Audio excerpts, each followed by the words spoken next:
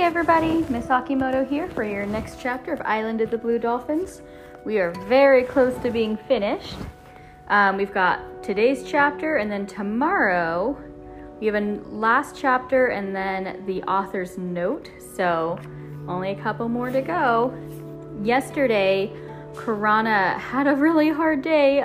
She was out on the beach with her canoe when a tsunami came in, so she had to cling to a rock for hours trying to make sure that she didn't get swept out to sea by the tsunami. And then when she finally got home, a bunch of earthquakes happened. So let's find out how she did. Chapter 28. The earthquake did little damage. Even the spring, which failed to flow for several days, started up again and flowed more than ever. But the waves had cost me all the food and weapons which were stored in the cave, as well as the canoe I'd been working on and those hidden under the south cliffs. The canoes were the biggest loss. To find enough wood to make another would have taken me all spring and summer. Therefore, I set out on the first fair morning to search for whatever wreckage the waves had washed ashore.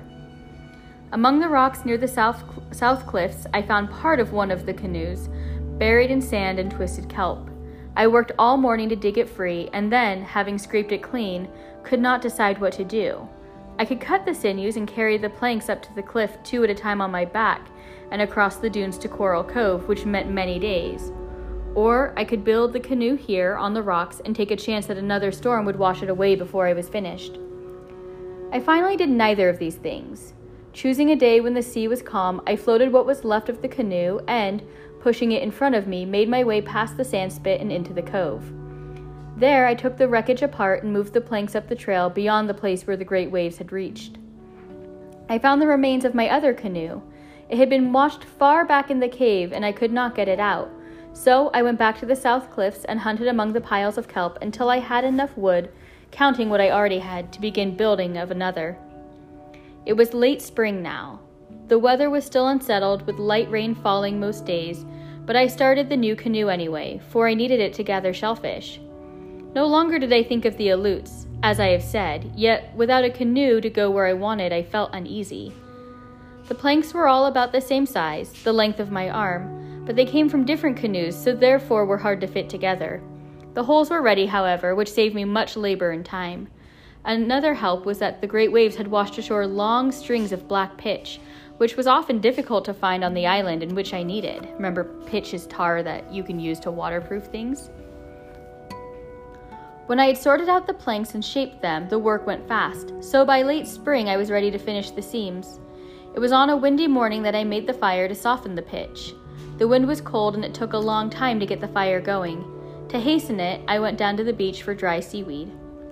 I had started back with my arms filled when I turned to look at the sky, thinking from the feel of the wind that a storm might be close. Off to the north the skies were clear, but in the east, from whence the storms sometimes came at this season, stood banks of gray clouds, one on top of the other. At this moment, in the deep shadows cast by the clouds, I saw something else. Forgetting that I was carrying a load of seaweed, I threw up my arms. The seaweed fell to the ground.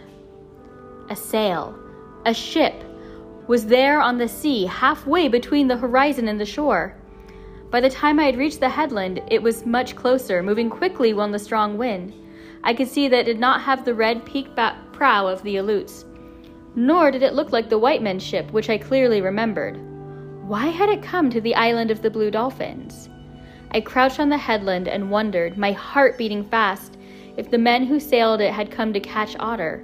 If they were hunters, I must hide before they saw me. They would soon find my fire in the canoe I was making. Yet I could go to the cave and probably be safe from them.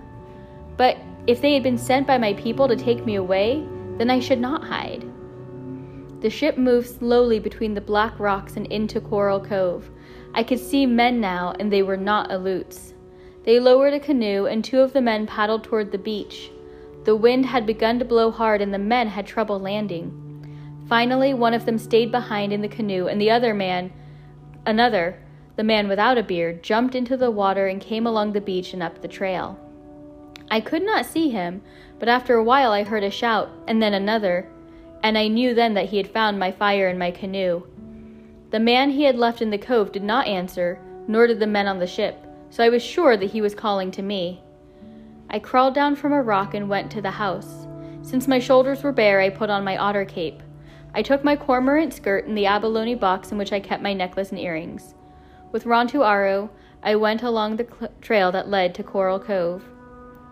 I came to the mound where my ancestors had sometimes camped in the summer. I thought of them and of the happy times spent in my house on the headland, of my canoe lying unfinished beside the trail.